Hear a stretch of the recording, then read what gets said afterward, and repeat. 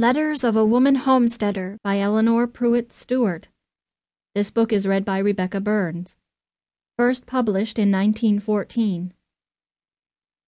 This recording of the full-length reading of Letters of a Woman Homesteader was produced in 1996 by Joss Recordings, which holds the copyright thereto.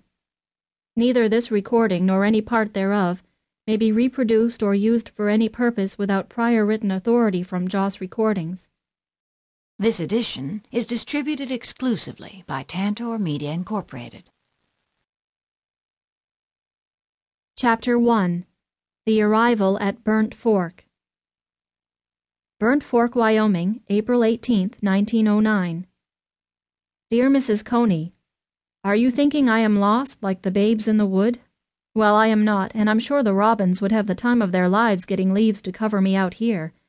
I am way up close to the Forest Reserve of Utah, within half a mile of the line, 60 miles from the railroad.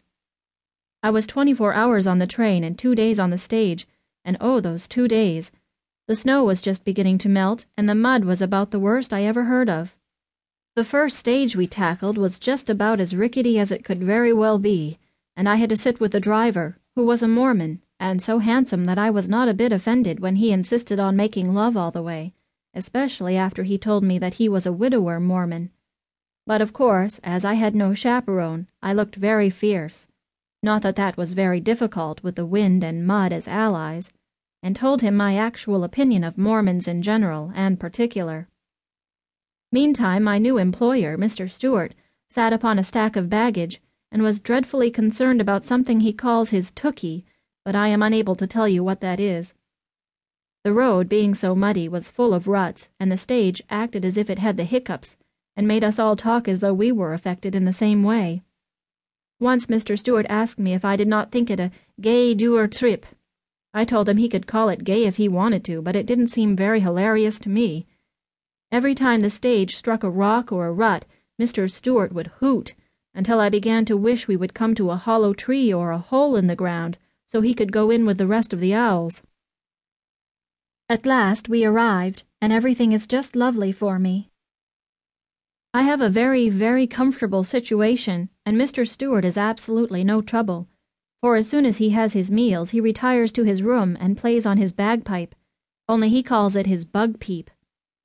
It is "The Campbells Are Coming," without variations, at intervals all day long, and from 7 till 11 at night. Sometimes I wish they would make haste and get here. There is a saddle horse especially for me, and a little shotgun with which I am to kill sage chickens.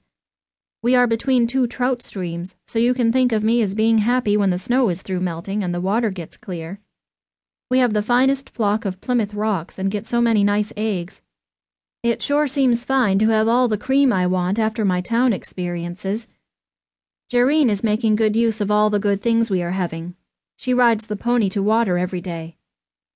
I have not filed on my land yet because the snow is 15 feet deep on it, and I think I would rather see what I am getting, so we'll wait until summer. They have just 3 seasons here, winter and July and August. We are to plant our garden the last of May.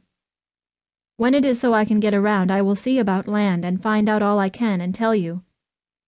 I think this letter is about to reach 32ndly, so I will send you my sincerest love and quit tiring you. Please write me when you have time. Sincerely yours, Eleanor Rupert.